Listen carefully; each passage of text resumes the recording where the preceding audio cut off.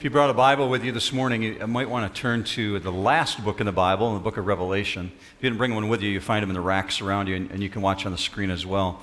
Revelation chapter 6, but then put your finger there, and then also go to the second book in the Bible. In the very beginning, if you're not familiar with the Bible, there's the book of Genesis, and the very next book is the book of Exodus. And in Exodus chapter 34, we've got these two passages that are kind of bookends of my understanding of God. So Exodus 34 and Revelation chapter 6. And so here's what we're going to be doing this morning. Not Happy Sunday, right? We're going to be talking about hell, all right? Nervous laughter across the auditorium. It's just incredibly uncomfortable. And if you're new to church, understand even church people don't like having that conversation. It's just like, man, it's a reality, and what do I do with it? And I don't want to know about it. And immediately our mind goes to individuals that we think, I'm wondering what's going on with them. This is information, though, that God included in the Bible, right? And so God wouldn't put it in His Word if He didn't want us to know it. So we have a responsibility to look at it. And I started thinking back, when's the last time I taught on hell? And I think it's been like 4 or 5 years when I taught the book of Revelation. So we're coming fast forward back around to this, and here's the deal. Some people would say, wait, like Easter was Happy Sunday. Why would we be talking about hell right after that? Here's why.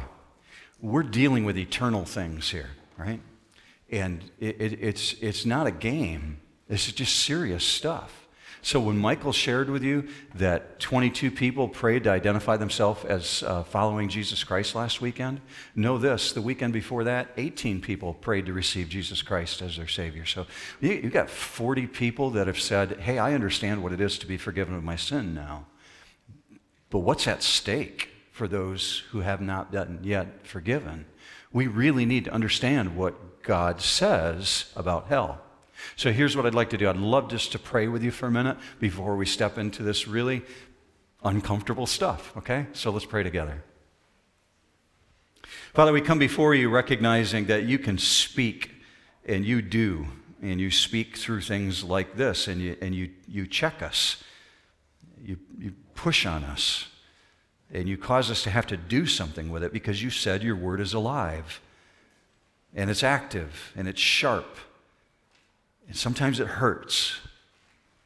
So, Father, I ask on behalf of the men and the women, the students, all of us who have gathered here together today, that you would reveal things to us about who we are in relation to you and what you want us to do with this information.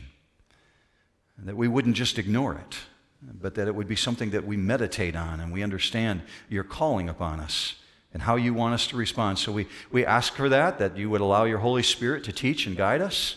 And we ask for that in the power of Jesus' mighty name. Amen. So I told you there's these two passages that kind of bookend my understanding. And they're both passages that are rarely discussed. Here's the first one. It's Exodus 34. And what's going on in the setting is Moses is on Mount Sinai. And Moses has done lots of things for God. He's led the children of Israel out of Egypt. And he's on the mountain and he literally has said to God, I've done so much for you. Would you now show me what you look like? I want to see you. God's response to Moses is, no one can see me and live. What I'll do for you is I'll pass by and I'll turn on my afterburners. Literally, the way the scriptures describe it is like the glow of the back end of a jet. God is just blazing. And that's all Moses could see because that's all he could handle. But then what God did is he began to call out his name. And that's what you find in Exodus 34. Exodus 34:6 says, Then the Lord passed by in front of him and proclaimed, the Lord God, compassionate and gracious and slow to anger and abounding in loving kindness and truth, who keeps loving kindness for thousands, who forgives iniquity, transgression, and sin. And we're really big on that stuff. We talked about it in Easter services last week. That's God. Yeah, right. He forgives sin. But many people leave out this next component. God says that's not only true of me, but this component is true of me, yet he will by no means leave the guilty unpunished. So verse 8, Moses made haste to bow low toward the earth and worship. And you would do the same thing if you were there, right? Man, if I'm on the mountainside and God has just declared all of that and I've seen all that, I'm doing a face plant. That's Moses' response. So we read that about the nature and character of God, and then we come to the unpunished part and we say, whoa, what does punishment look like? Hold that thought. Let's translate over to Revelation, because Revelation has got the other bookend of this thought. Now, what we have in this setting in Revelation chapter 6 is man is in the presence of God again. But this time, God's not on planet Earth. Man is in heaven. And John's writing the book of Revelation, and he says, I looked and I saw before God's throne those individuals who had been beheaded for the name of Jesus Christ. In other words, they went through persecution.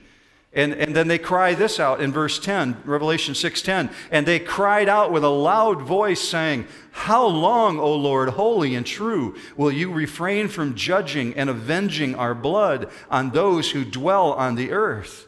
The blood that they're talking about is there's been an act of slaughter. There are people who've come out of the tribulation period, and they're crying out, God, when are you going to bring the hate? When are you going to bring the vengeance? We've died for the name of Jesus. And yet, by the time you come to verse 11, you find vengeance doesn't come yet. So let's understand what's going on in this setting. There's one Greek word in your notes this morning, if you pull them out of the bulletin, and you'll see it on the screen, and it's this word kradzo. And the word kradzo is where we get the English word crazy from. And by this thought, the word kradzo means they're screaming for all they're worth, yelling out loud, a loud acclamation. God, when are you going to bring vengeance? And do you notice what they base the appeal on? When you look at the verse very closely, Ryan, would you put that verse back up on the screen? Thanks for doing that, 6:10. It says they base the appeal on the attributes of God. Because you are holy, God, because God is holy, they're saying you've got to judge. You've got to judge the sin. And because you are true, you've got to be faithful to bring vengeance, another word for justice. So catch this. What they're implying by this statement of those who are in heaven in the presence of God and they understand God's attributes and His character, they're saying, God, your justice requires you to punish sin. If He does not punish sin, He's considered unjust. So process this sentence you're going to see on the screen. Because God is holy, He must judge. And because He is true, He must be faithful to His word. Now just hold those thoughts for a minute. I'm going to rabbit trail with you, and it's an intentional rabbit trail. It's a dangerous thing when speakers rabbit trail, but I'm telling you in advance I'm doing it, right? Okay, so just 3 minutes. I want you to hear this because many people wonder, what's going on in heaven? What is this describing here? The reason I bring it up now is because next week I'm teaching on heaven. This week, teaching on hell. Next week, heaven. And many of us know individuals, family members, friends who have gone on before us, and we think, what's going on? Are they aware of me? Are they even thinking about the things on planet Earth? Do you notice very interestingly when you see in verse 10 that they're interested in earthly struggles? They're incredibly aware of what's going on, and they have strong emotions attached to it and a distinct memory of the things that happened on planet Earth. And they're also aware that the time of grace is nearing its end. So they're not asking God to forgive their enemies. They're saying, God, when are you going to bring the vengeance? Meaning they don't have full knowledge. Not completely aware of everything God's doing. Just because they're in eternity doesn't mean they know everything. So you and I are going to be continuing to learn and discover new things about not only the nature and character of God, but just discovering throughout eternity. But when you come to verse 11, still part of the rabbit trail here. When you come to verse 11, they're informed of something that they don't know yet. This is God's response. And there was given to each of them a white robe, and they were told that they should rest for a little while longer, until the number of their fellow servants and their brethren who were to be killed, even as they had been, would be completed also. So there's given to each person who's entered the presence of God this white robe, meaning you're not going to be naked in eternity, right? Now, some people wonder that. I'm going to be walking around with no clothes on? No, God's got a white robe, and this white robe represents something significant. It represents righteousness, because God bestows upon us dignity and honor because of what Jesus Christ has done for us. So we're given this brilliant white robe, and this gift of God is part of the eternal righteousness that we're clothed with. And then he says in verse 11, I want you to rest a little while longer. Why? Because according to verse 11, there's a number of fellow servants, brethren in Christ, who will also be killed, meaning it's with God's knowledge. It's with God's consent that these persecutions will be allowed, and it's a predetermined number, God says, of those who will be killed. So this should be giving, now the rabbit trail's over, this should be giving us a new comprehension of God's grace. I need a volunteer this morning to quote for the rest of the auditorium the verse that's probably well known by most people here, John 3:16. Somebody willing to quote that out loud? And not everybody at once. All right. Okay. Who's got it? You raising your hand, Lori? All right, real loud though. This is my wife, by the way, if you haven't met Lori yet. For God so loved the world that he gave his only begotten Son, that whosoever believes in him will not perish but have eternal life. Excellent. Well done. Okay. For God so loved the world that he sent his one and only Son. And church people understand what's involved in that. The sending means punishment in the sense of Jesus had to die for the sins of the world. Not that God punished Jesus, I'm not implying that. But the sense of persecution, pain, suffering. So God so loved the world that he allowed the suffering of Jesus Christ for you and I. Meaning God's a willing God to allow suffering and death for a greater purpose. So immediately we're thinking, that better be some kind of magnificent greater purpose if God's allowing people to die so that his greater purpose can be accomplished. So check this. God loves the world so much that he holds back judgment, that he holds back punishment, because what looms on the other side is so horrific that God doesn't want anyone to perish, that he doesn't want to see anyone enter into the punishment. So God is patient. He's incredibly patient, and he waits, and he waits, and he waits, but a time is coming when he will wait no longer, and he will no longer withhold judgment. We talked about this 2 weeks ago. Acts 17:31 says very specifically, it's a fixed day. God is declaring to men that all people everywhere should repent because he has fixed a day in which he will judge the world. So there's a day, and it's a fixed day, when grace will come to an end, and judgment will fall, and the full force of God's wrath will be unleashed. Because of Exodus 34, go back to the original bookend that we talked about. He will by no means leave the guilty unpunished. Yeah, he's long-suffering. Yep, he's patient. Yep, he forgives iniquity and sin. Yet he will by no means leave the guilty unpunished. So what does it mean to be guilty? It means God does not wink at sin. There's no such thing as a white lie or fibs. It's all sin. Scripture says we've all sinned and fall short of the glory of God. Specifically, Romans 3:23. If you've never read that before, look at it closely. It doesn't mean some, it says all, meaning all of humanity has sinned and falls short of the glory of God. Nahum was an ancient prophet. He wrote in the Old Testament. He backed up what Moses wrote in Exodus by saying this: God is great in power, and the Lord will by no means leave the guilty unpunished. What does the punished look like? Well, we get the explanation in 2 Thessalonians 1:9. These will pay the penalty of eternal destruction away from the presence of the Lord. So what is that? What is this eternal destruction? And immediately our mind goes to hell, right? Is hell literal? Is that a real place? The Bible speaks of the reality of hell with the exact same descriptions it uses of the reality of heaven.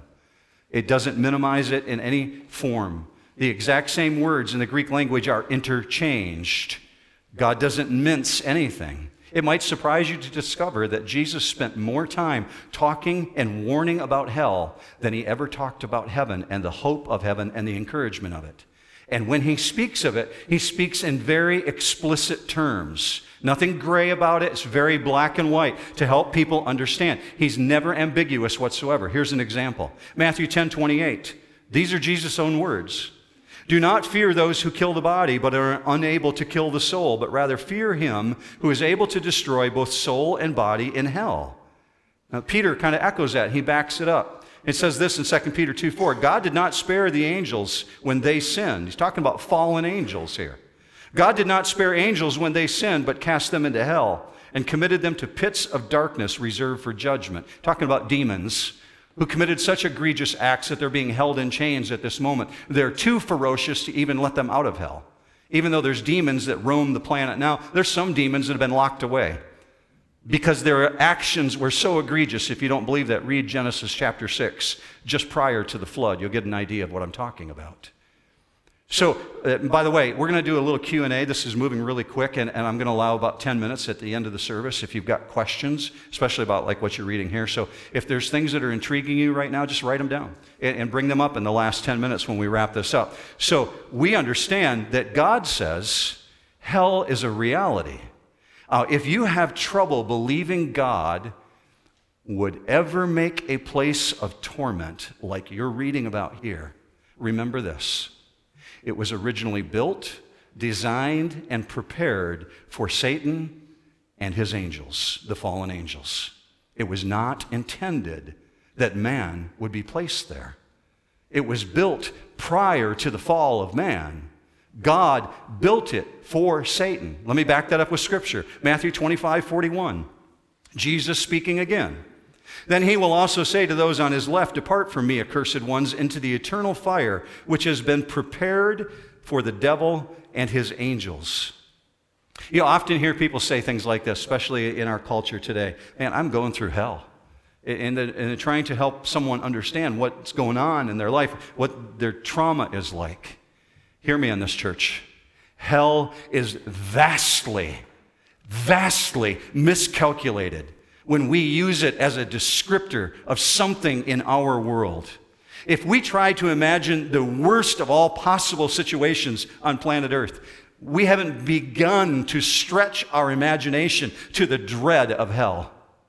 Yet talking about it is so unpopular, most people would just say, I'd rather not go there. Don't even talk about it with me. I don't want to think about it. Except for one major problem. Jesus talks about it more than anybody else in the Bible. He speaks of it to the degree that 90% of what we know about hell comes from Jesus himself. So to help us comprehend what's going on with hell, Jesus uses a parable. And his parable is just kind of a short story. And it's in Luke 16. So if you looked at Exodus and you looked at Revelation, you might want to go to the middle of the Bible around the New Testament to Luke chapter 16. And I'm just pulling out 2 verses from this story. So Jesus takes a long section to talk to a group of people, Pharisees, who think that they're really good with God, that they're righteous, that they're doing everything right. And Jesus says, you better check your heart, because here's what's at stake. You need to understand what's at stake in terms of you not being in right relationship with God. And so he brings up this parable, and he begins talking about a man who's in hell. And he gives us this description of a conversation between Abraham and the guy in hell and the guy making some request. Look with me, just a couple verses. Luke 16:24. And he, meaning the guy who was in hell, and he cried out and said, Father Abraham, have mercy on me and send Lazarus so that he may dip the tip of his finger in water and cool off my tongue, for I am in agony in this flame. Abraham's response, can't do that. There's this great gulf fixed between us. It can't meet what your request is. So the guy in hell, according to Jesus' parable, has a response. Verse 27. And he said, then I beg you, Father, that you send him to my father's house, meaning send Lazarus. For I have 5 brothers, in order that he may warn them, so that they will not also come to this place of torment. So his argument is this: my brothers don't understand. If I knew what I know now, I wouldn't be here. Please send someone to tell my brothers. Warn them of this place of torment. Why would he assume that his brothers would go to hell? And obviously, this is a parable, a story that Jesus is describing here of this conversation. But we've got Jesus talking about this guy in hell, assuming that his brothers are coming there. Well, Abraham has this response to him. You're not going to see this on the screen, but in verse 29, he says back to the man, "Your brothers have the prophets, and your brothers have Moses. Let them listen to them." His argument is they won't listen to them. They won't read Scripture. They won't listen to God's Word. So his argument is they would understand if Lazarus came back from the dead, and Abraham's response is they will not believe, even if someone was to rise from the dead. Incredibly sobering that Jesus himself is telling this story. If individuals would read God's Word, they have Moses, they have the prophets. If they would read it, they would understand that the exchange system is the way that God deals with sin. Meaning he put something in place as an exchange for my sin to take it away. God used Jesus, obviously, as the exchange to die for our sin. So let's cut right to it. What does the Bible say hell is? Well, the Bible describes hell as this place of outer darkness, a lake of fire. It describes it very specifically as this place of weeping and gnashing of teeth, a prison, a place of torment, where individuals have conscious memory. They're completely aware. Jesus used in the parable this man who's aware of what he missed out on, and that there's people on planet Earth that need to know. He's very, very aware. And it also says there's this unending fire with billows of black smoke, and it's bursting with demons. When you take it one step further, it says there's even degrees of punishment to hell. And many people arrive at that conclusion on their own because they believe that God is a just God. I'll back that thought up with Scripture, but just catch what I'm about to show you. Jesus is on planet Earth, and he begins talking to individuals in various cities who have seen his miracles. They've heard who he is, and yet they still stiff-arm God and say, "No, I'm not going there. I have no interest in that." So Jesus pronounces what is called a woe, W-O-E, against the city of Capernaum. Look with me on the screen. Matthew 11:23, "And you, Capernaum, will not be exalted to heaven, will you? You will descend to Hades, for if the miracles occurred in Sodom, which occurred in you, it would have remained to this day. Nevertheless, I say to you that it will be more tolerable for the land of Sodom in the day of judgment than for you." And that should be causing people to go, whoa. Because you know the account of what Scripture says happened to Sodom and Gomorrah. And Jesus, God himself, God the Son who became Jesus the man, says it'll be more tolerable for those individuals who had less information than it will be for you who have more information. Meaning God's got degrees of punishment that we're seeing here. I can back that up with other passages, but here's where I'm going with this. These are incredibly graphic images, and they really provoke us. So human nature is to respond by saying, maybe those are symbols. Maybe that's symbolism. If that's your thought right now, that Jesus used the most horrific symbols imaginable to describe this place, is no comfort to those who see them simply as symbols. Dr. R.C. Sproul, I'm not sure if you're familiar with him, he's a modern-day living theologian, and he spoke into this issue. I wanted you to see his quote about symbolism. He said it this way: "A breath of relief is usually heard when someone declares hell is a symbol for separation from God. To be separated from God for eternity is no great threat to the impenitent person. Their problem in hell will not be separation from God, it will be the presence of God that will torment them. In hell, God will be present in the fullness of his divine wrath. He will be there to exercise his punishment of the damned. They will know him as an all-consuming fire." So Sproul's approach is that hell is an eternity within the wrath of God. Here's a thought. Scripture actually backs that up.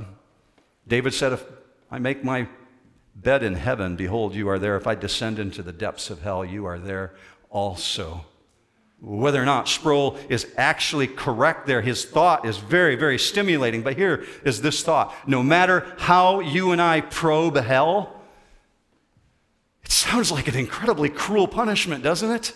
It sounds incredibly cruel, but we can be sure of one thing.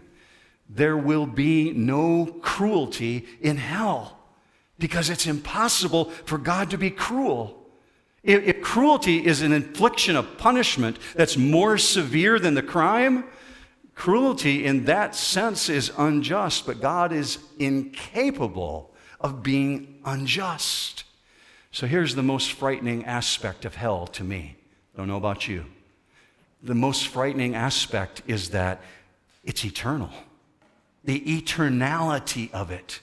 You and I, we can endure the greatest agony if we know that it's going to come to an end. You've been involved in sports, maybe high school or college sports. Maybe guys, you were involved in football and you showed up for 2-a-days in August.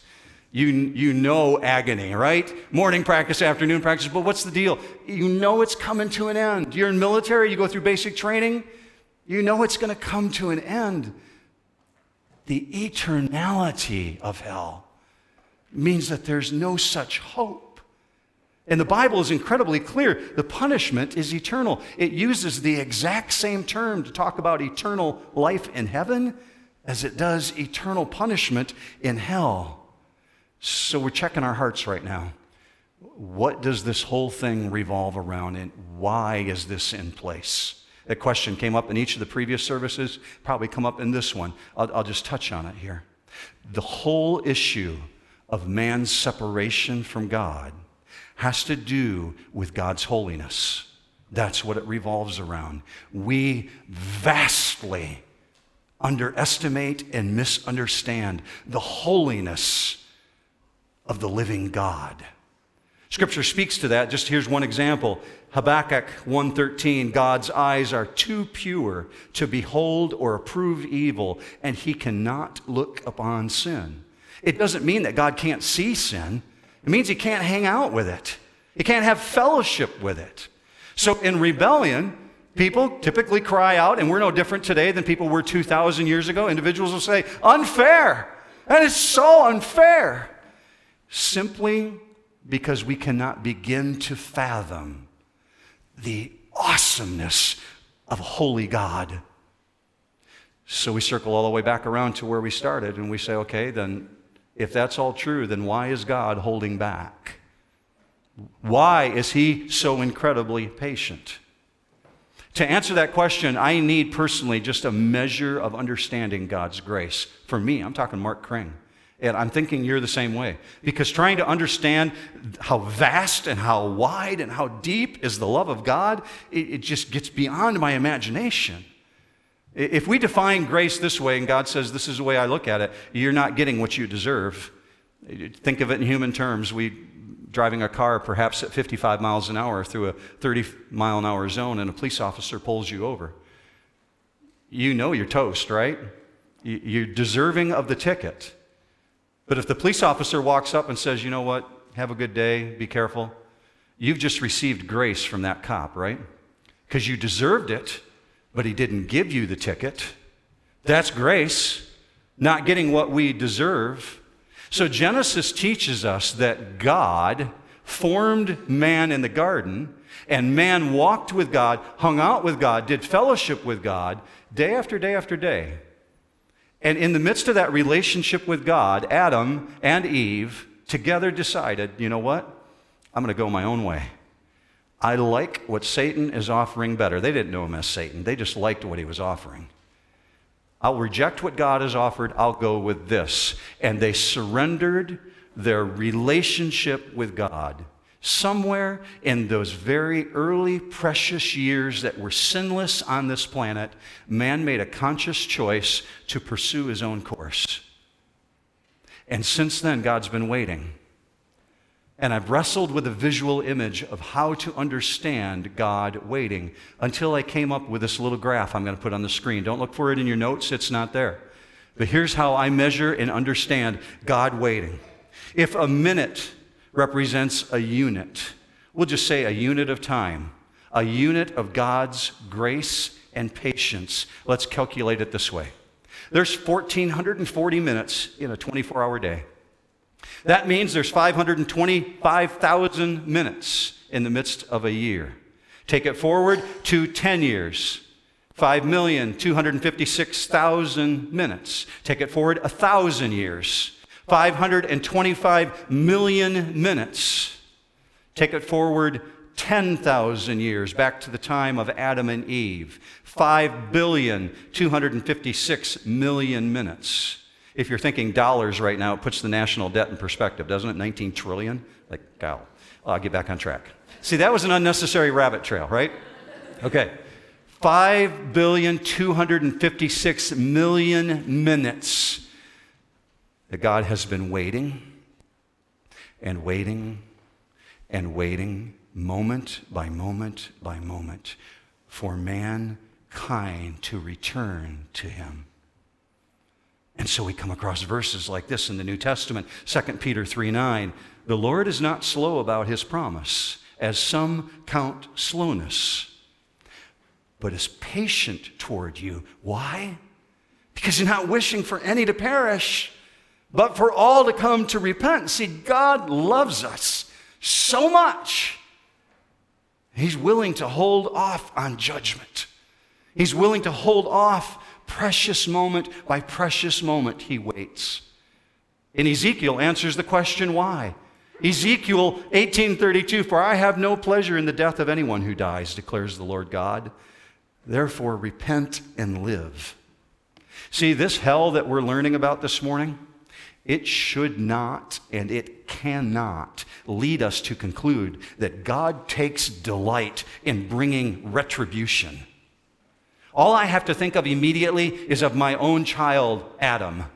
When Adam was 4 years old, little blonde-haired, blue-eyed boy that Lori and I took shopping to a mall, and he disappeared. We're looking at a clothing rack, and I turn around, and he's gone. And every mom in the room knows the instant heart pain when you cannot find your child in the midst of a shopping environment. We immediately hit the floor because we'd been taught, start looking for the shoes. So we hit the floor and we're looking and scanning across the shopping mall area where we're at, trying to see his tennis shoes, and 5 minutes go by, 10 minutes goes by, 15 minutes go by. Lori finds the security guards, I find the store employees, and we're all on the floor looking around, scanning, trying to see, did somebody snatch this child? 25 minutes into it, I drop to the floor again and look across the floor, and I see a little red tennis shoe drop from below a clothing rack. That little bugger had stood on top of the steel rack. But we didn't know that. For 25 horrific minutes, this parent is waiting and waiting and waiting and wondering, where is he? It really helps us to understand the prodigal child parable that Jesus taught about the child who has run away from the parent. And God patiently waits. He loves Adam far more than I ever love Adam. He loves us far more than we love each other. And that God is not willing for anyone to perish, because he doesn't take pleasure in it. The judgment's got to come because he's just. So Scripture teaches that there will be a carrying out of the judgment, because this planet's already been judged. It says this, we already heard John 3:16 really eloquently quoted, but many people forget about John 3:17 and 18. Look with me on the screen. For God did not send the Son into the world to judge the world. Why? Because Jesus didn't need to judge the world. It's already been judged. But that the world might be saved through him. He who believes in him is not judged. He who does not believe has been judged already. Because we're born into sin. We're born on a planet that is fallen. So check yourself on this. Have you heard people say, and maybe you've said it yourself, I don't believe a loving God condemns anyone to hell. It's a common conversation. I don't believe a God would do that. It's true. God does not condemn people to hell. He allows them to opt for it because they reject Jesus. We have the right to reject. It's called free will. And we exercise the right to reject God. And that leaves a person in their condemned condition. So by rejecting, or perhaps you know people who do this, it's very polite. It sounds like this. And I'm really glad you have your faith. That's cool for you. You need that. I don't need that. So it's good, right? See, Americans are especially polite, right? We're very polite to each other. That's good for you. But, I'm good. We can politely ignore Jesus at the peril of our own eternal destiny. And unbelievers who choose to reject remain unforgiven. So let's land this plane. Why does God give you and I this information? Why do we have this before us? Certainly not so that we can be patronizing or be superior to anyone else, but rather to create compassion with us so that we would be motivated, like the man who cried out in Jesus' parable. Tell somebody so that they don't have to go there. God wants us to know this so that we would be motivated to share our faith. We would talk to people about what's at stake. So here I'm among people who celebrated communion this morning, and we have reason to be thankful, right, church? We do. So today, let me encourage you. Be thankful, incredibly thankful that Jesus made a way for you. That God sees us through the righteousness of Jesus. By our faith in Christ, He put His righteousness on us even though we're sinners, because everyone has sinned and falls short of the glory of God. But let me give you another thing to be thankful for. Be thankful that Jesus holds the keys to death and hell and power over Satan. Because I am absolutely convinced as I read Scripture, if it were up to Satan, he would take all of humanity straight to hell with him. He hates God that much. So be thankful for God's power and be thankful for the salvation He's brought to us. So we're left with one question, the ultimate question. Comes right out of the Bible, and I think it's on the minds of some people here this morning. What do I do? The Hebrew writer said, how do we escape then if we neglect so great a salvation? Here's the answer. You don't. There is no escape.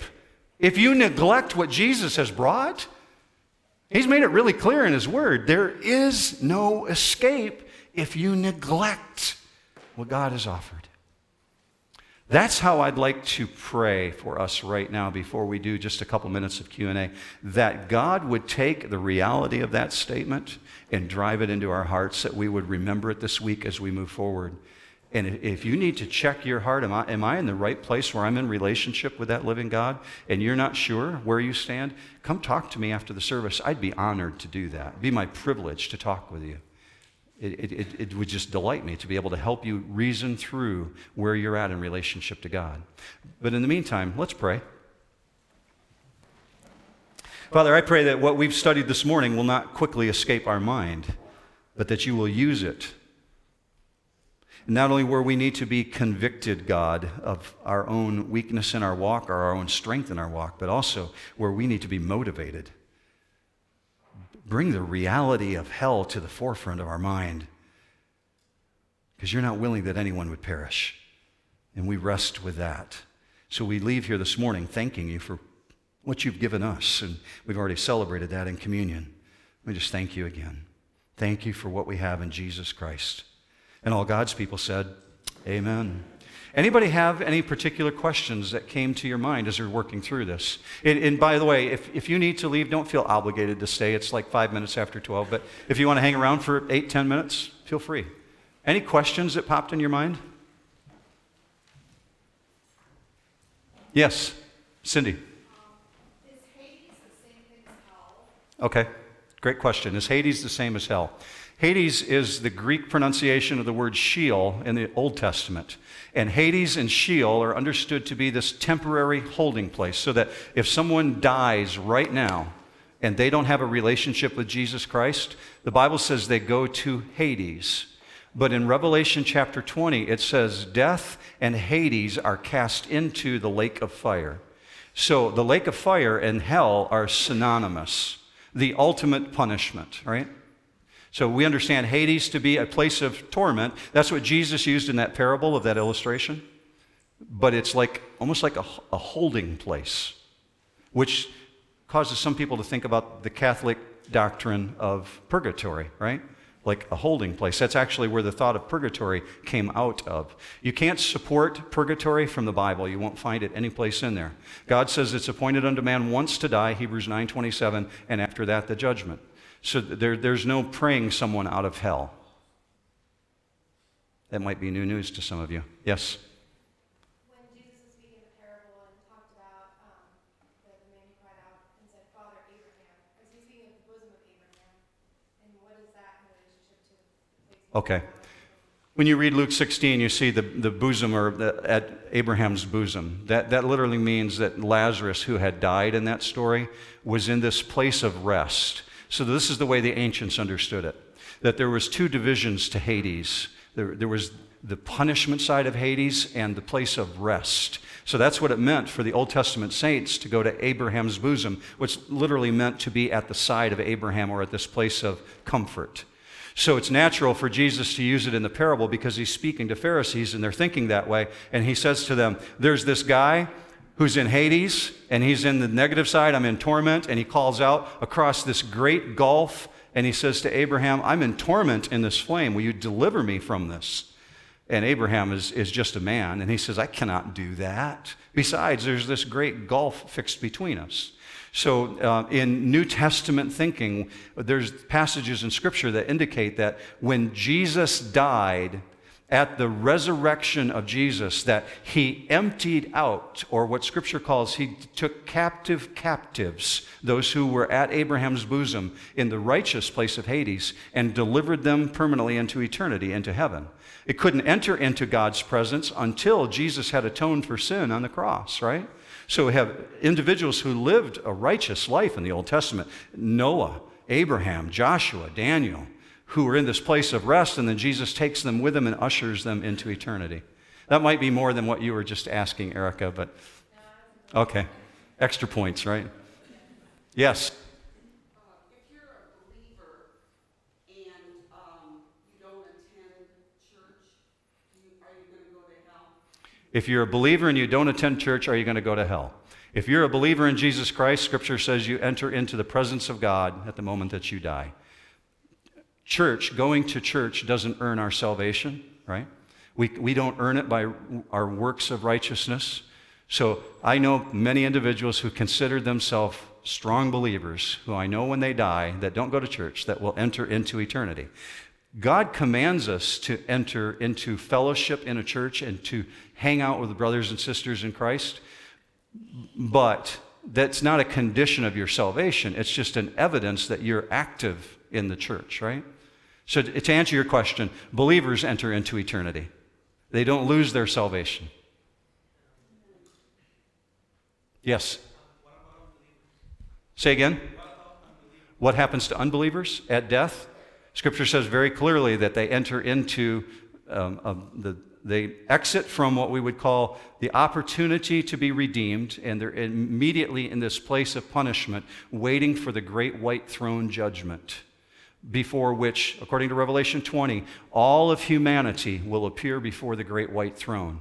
And that's when Jesus will say to those on his left, depart from me, and to those on his right, enter into the kingdom that's been prepared for you. So believers are not judged, they're just told, okay, you're a believer, enter into eternity, right? Okay, hand back there. Will grace come to an end during Revelation? Grace is the representation of Jesus offering salvation to everyone, right? So that doesn't come to an end until the end when the second coming occurs. And many people are confused. The rapture of the church and the second coming of Jesus are two different events. The second coming is at the end of the tribulation period. And when Jesus returns, you could call that kind of like the end of the age of grace, because everything comes to a screeching halt at that point. But up till then, in the tribulation period, it's very clear there's individuals coming to Christ in the midst of the 7-year tribulation. Yeah. Yes, Brian? I'm curious to hear you explain. Real loud so they can hear you up on the balcony. I'm curious to hear you explain that when God created hell and bound That he still allowed Satan freedom to roam. Yeah, okay. So when you go to, Brian's point was that when God created hell and that there's angels locked away, but Satan is still free to roam, that I would explain that to everybody here. Thank you very much, Brian. So kind of you. Okay, here's what I understand about what 1 Thessalonians chapter 6 is speaking to in relation to Genesis chapter 6. And Genesis chapter 6 is the description of the flood. Many people believe that Genesis chapter 6 is only a description of God's destruction of the planet because sin was so egregious upon the face of the earth. It also is a destruction of those sons of God that's referred to in Genesis chapter 6 when it says, the sons of God lay with the daughters of men, and there were Nephilim in those days, men of renown, the giants of old. Okay? Those angels who left their proper abode, meaning they were still fallen, they were demons who rebelled against God, had been assigned territory that God gave them. But 1 Thessalonians chapter 6 says they left their proper abode and they lay with the daughters of men. And for that reason, God cast them into chains of eternal darkness unto the day of judgment. Even when Lucifer looses the demons in the last days, those demons do not get loosed upon the planet. It's pretty horrific imagery. That's the best I can describe it, Brian. You want to add to it? No. I'm not sure it does either, but all I can speak to is what the Bible says. And so if we read into it more than that, why did God let Satan go free and bind these other angels? We have to assume that Satan maintained his abode, whatever abode was that God assigned him to. But these other demons, who were incredibly powerful, God locked them away. That's all Scripture explains. They crossed the line. Good point, Kurt. Yeah. They crossed the line, and God said, don't do it, and they did it, and they had to suffer immediately.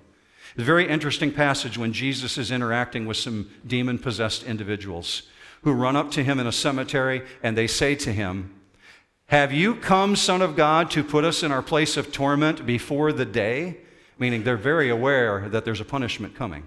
And they're aware that they're going to be put in the abyss. Scripture describes it as this giant bottomless shaft, blacker than black.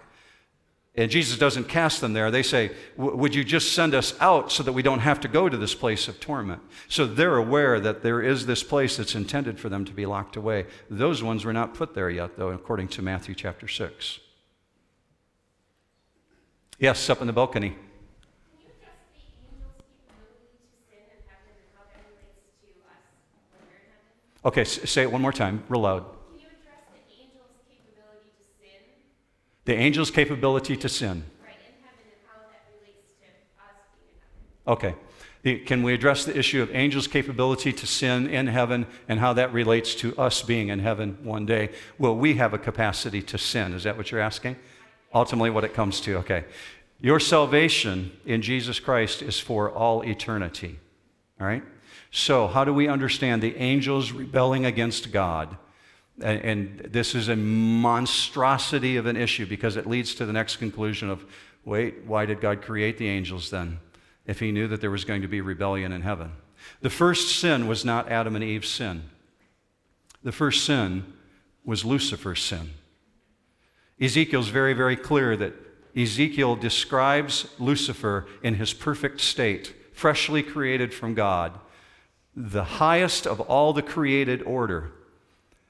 And Lucifer, according to the Bible, looks upon himself and says, I will ascend to the throne of the Most High God. I will be as God. And there is the rebellion. He believed that he could overthrow God and be as God. How can a created being, an angel, believe that he can be equal to God? And that's the sin that you're referring to, okay? As a result of that, he drew 1/3 of the angels in heaven into rebellion against God along with him. How can sin be present in heaven? Because God gives his created beings free will, free to receive or free to reject. Angels have free will just like humans have free will. But the angels were judged as a result of their decision, and God cast them to earth according to what Jesus said, Matthew 5:13. I was there when Satan fell from heaven like lightning, meaning he not only was there, But Satan had a name change. He's no longer called Lucifer by Jesus. He's then called Satan, the one who had fallen, the adversary of God. So they're judged and just waiting for the day of judgment. And then along comes Adam and Eve, and they get the same temptation. Hey, Eve, God knows that in the day you eat of the fruit, you will be as God. Same temptation that he offered himself.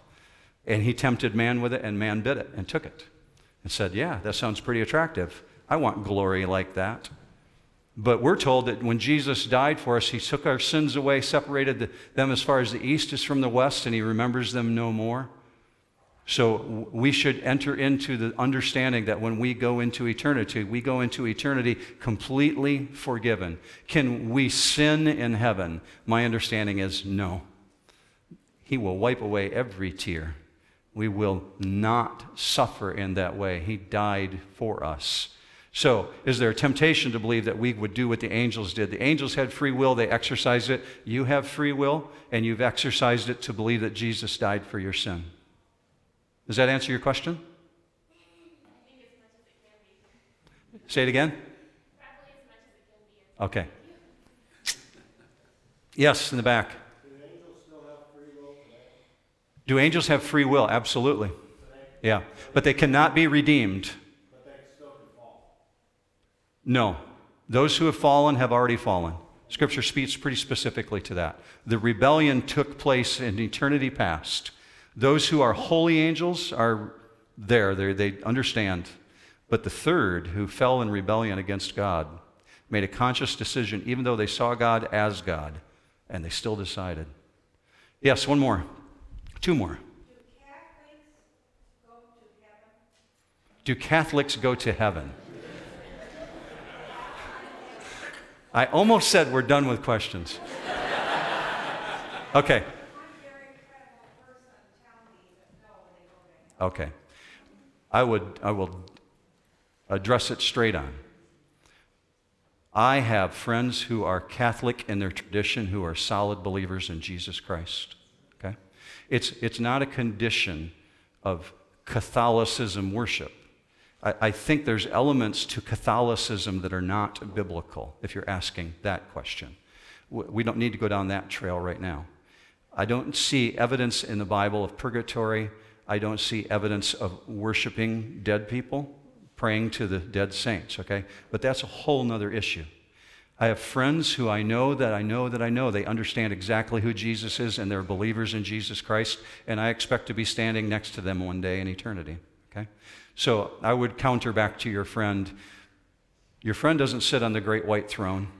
God does, and he's going to judge based on what we know about Jesus Christ and what did we do with that information. Yeah. Gail. When a believer dies, are they immediately in the presence of Jesus in heaven? You said at Judgment Day, God will say to the people to the left, depart from me, and those on the right, enter into Yeah. So, When I track where you're going. When believers die, do they immediately enter into the presence of God? Yes, they do. So why do we see at the great white throne Jesus say, depart from me to the left, and those of you who are on my right, enter into the kingdom that's been prepared for you? We're told that what God is preparing for us has not yet been finished. All right? Jesus said, I go to prepare a place for you, and when it's done, I will come and get you and bring you unto myself, and there you will be with me always. We're talking about the heavenly city. So to enter into God's presence right now, best I can understand it, is to be in the worshipful state of the glory of God. The white throne describes entering into that mansion, that place that's been prepared for us. Jesus said he's doing it himself. That's two different components that we're talking about. Yeah. I'm guessing you're all getting hungry by this point. Okay. Well, I hope you have a fantastic week. See you next time.